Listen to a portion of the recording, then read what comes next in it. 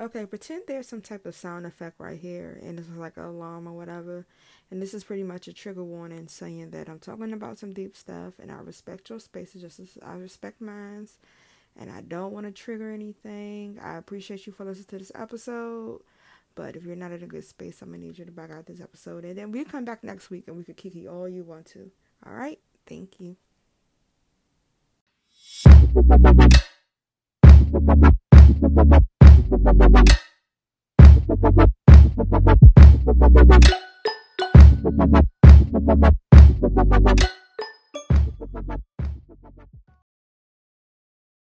Hey, welcome back to another episode of yours truly.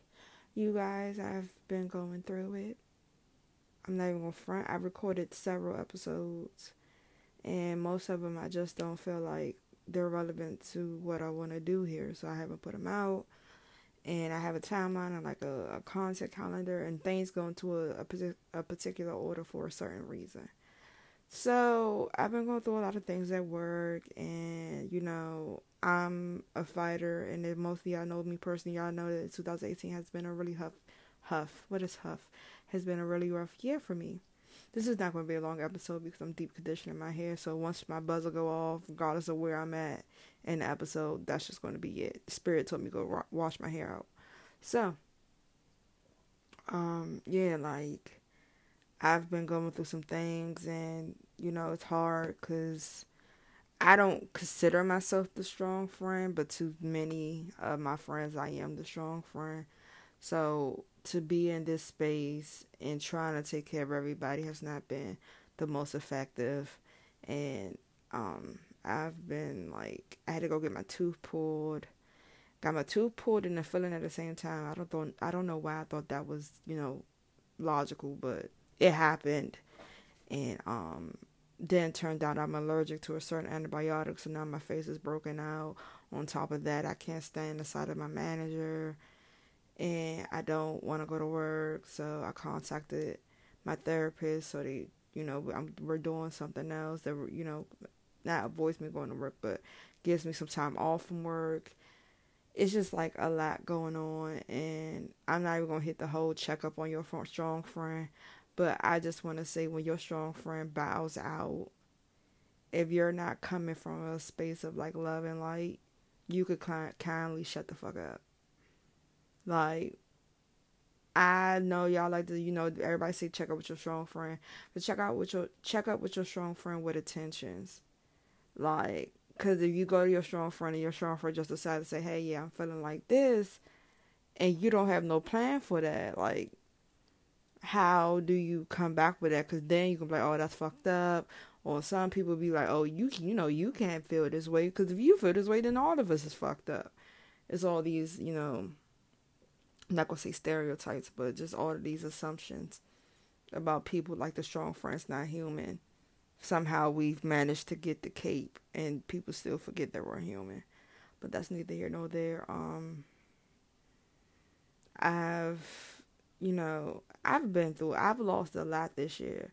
I lost my first car. That wasn't even by choice. That was by intuition. I felt like my car breaking down on me. Like, when it does give out, it's going to give out something horrendous. So I went ahead and bought another car. And then my car eventually gave out. And I was just like, well, damn, I dodged that bullet. But that's still a loss because, man, I haven't had some good-ass times. A lot of thought moments. But, life goes on, I've had conflicts and like changes in life, and me being the strong friend, or like me being the perfectionist, it's not even about me pretending that I have it together. It's just I never sat and dealt with things. I've not even had the time. I never made the time to deal with things as they came. So then we're dealing with, January when I was diagnosed with hypertension, February, March, the whole family falling out with my family, which lasted for months. What else? You know, conflict with friends, going to retreat in February. After that, what happened after that? Oh yeah, having people having fallouts around me trying to make sure everybody else okay. Then, my little sister being transferred to another branch. Then like a month later, me being transferred to another branch. Me being at a branch I don't like and really don't care for. Not because it's a bad branch. It's just not up to my speed as far as like patrons and things to do. And then like, having not a control. I don't want to call it a control freak, but having a micromanaging manager is just like, it's constant things. Me, not being able to spend money like I want to because then I have a car note. It's all these adjustments that I feel like if I didn't have depression, because the depression comes like a thief in the night. One day you got it, next day. One day you don't got it, next day that thing knocking at your door. But depression came and it just ripped shit to shreds, and I'm just tired. As a strong friend, I'm just tired, and I gave a trigger warning at the beginning of this episode because it's just like people were like, well, what if she commits suicide? Everybody like, that's what like my father concern is, my mother concern is. They're more concerned about me actually committing suicide, and I'm just like, sis, we've been down that road like 4 or 5 times. I'm not, I can't speak for everybody else, but me and suicide is just like, all right, bitch, clearly I'm not leaving this earth until I'm done whatever I gotta do, because every suicide attempt I failed. So clearly that's not the method. So we're just gonna ride this shit out until it's time to get off the ride, because what else can I do?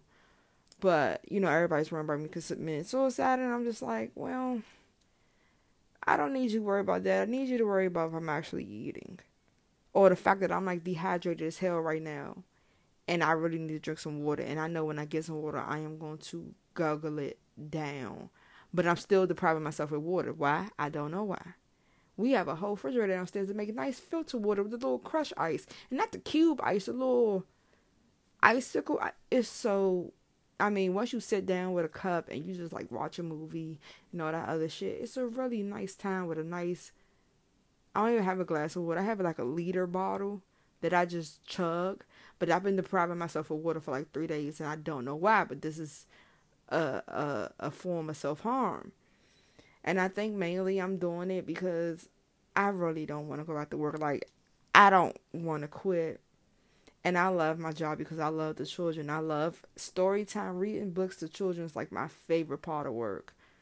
However, if I could do my job without someone hovering over my back, it would be greatly appreciated. And maybe I would be more comfortable, because having a micromanager manager is like, well, damn, am I even used to all the doubt yourself, especially in my mind state? Am I even qualified to, do this? Like, am I missing something? Because I'm pretty sure I worked 3 years at another branch and never had my manager. If my manager didn't worry about if he worried about anybody, I promise you it wasn't going to be me. It would never be me.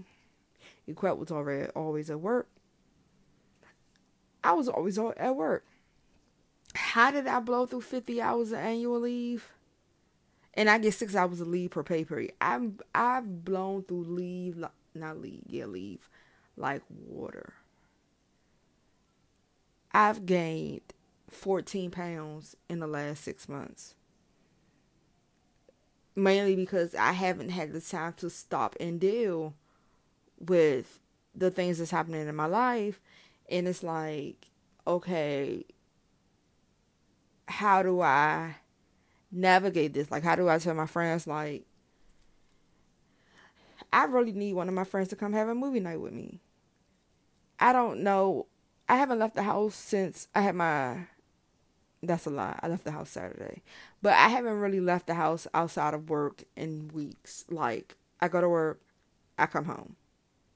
There's no fun. There's no play. I go to work, I come home. I sit in my room. I design the designs for my t-shirts. I go to bed. I might eat. I might not eat. I might take my medicine. I might not take my medicine. It's like, I can't. It's really hard for me because this is me saying, I can't do this anymore. for me to say I can't do anything. Everybody know I'm an overachiever. I refer to myself as that bitch. And it's really hard to say that bitch can't do it anymore. Like, I can't. I don't. Listen, if you text me and I text back, it was by the grace of God because my phone is on airplane mode the moment I get in the house. So therefore, if you're dying, I'm sorry. I will send my prayers to Jesus so he could have your mansion custom made. Because you're probably not going to get to me. I just can't do it anymore. Like, this is the strong friend saying I can't do this shit anymore. Like, that's not saying I can't, be there for you for your issues, but at what point do other people show up for the strong friend? Like, everybody always say checking on the strong friend. Why are we still saying checking on the strong friend still? So, what is it, Uchiwali? Or is it one mic? I think that's how I go. I don't know. I don't get into the whole Twitter slang. But, like, what is it? That's all, like, I show up for my friends on days, on times where I don't even want to fucking be bothered. But I'm committed to my friends. And I'm not saying that my friends are bad because my friends can't fix what they don't know. Like, I really miss my Black Sunshine sisters. I can't wait till my birthday so we could all be in the house doing absolutely nothing, a bunch of witchcraft shit, and running through the woods and shit. Probably go, swimming the lake for an hour or two, but eating good, looking good, just having a good ass time. I can't wait, but that's 6 months away. I tried hobbies. I got my crochet. I'll crochet something. Of course, I'll be like, oh, this is fun. And then I get bored with it. Excuse me. Where was that coming from? I'll go crochet something. Don't work. I'll read a book. Get bored with the book. I'll go watch TV. Now, granted, I have got into a TV show named Gossip Girl, which is very, very, very fun. Well, it's not funny, but fun. But it's very crazy how, like, this show, first of all, Blair with the LG Envy, that was my first phone of Verizon. I know Verizon rocked up a check for this goddamn season. Because all them phones, I was like, I remember I wanted that phone for the music. But then I got the LG Envy. And I remember whenever somebody fucking tried me, I would flip that bitch up and get the typing. Anyways. Where was I going? Yeah, I just can't anymore. Like, I've tried literally everything. I'm taking antidepressants. Granted, I appreciate my antidepressants because it helps me function. Like, I'm actually washing my hair without my damn, roots falling out because I waited too long. I'm washing my hair without, being dragged or my mother dragging me to the sink because I don't feel like it. But I'm functioning, but I'm still, the shadow is still there. The cloud is still fucking there. It's still raining. And what can you do? I had to, like, you have to, it's sad because I have no more leave, and in order for me to do the treatment program recommended by my therapist, I have to be absent for work for 2 weeks. So now it's like, do I want to function, or do I want to be healthy, or do I want to pay my bills? Granted, I've paid my bills up until February. So it's like, oh, well, sis, you could take 2 weeks off of work. But at the same time, it's just like, but bitch, life happens. So what you going to do when life happens? You don't got no money. And I know people be like, oh, you're a daddy's girl. Your daddy got you covered. Let me tell you about my father. My father doesn't do anything that doesn't give him bragging rights. So if he can't brag about what he do for me, he ain't going to do it. The only reason he paid for my birthday house is because he could tell his friends, yeah, I sent the Quet up to the lake for a birthday. No, nigga, we paid, but whatever, Curtis. So, is it 30 minutes yet? My timer didn't go off. Only 14 minutes, yeah. Oh, but only got 1 minute left till my conditioner need to come out. Oh, all right. So, this is the strong friend. I don't know when the next episode coming out, y'all. Don't hold your breaths.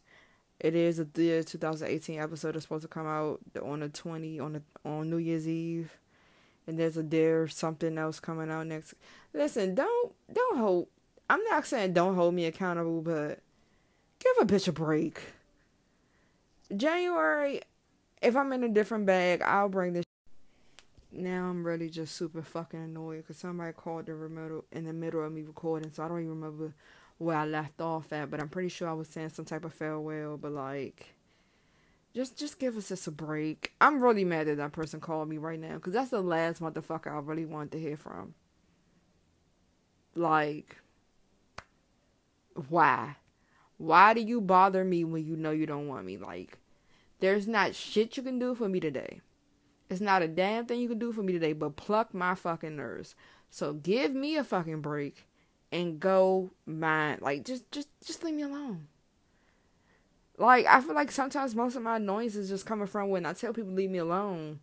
They take it personal, and I'm just like, no, just leave me the fuck alone. It's not that hard. It's just, you know what? Here go you quit text thread. Let me slide past that and not just engage with it. And we're gonna try this shit again another day.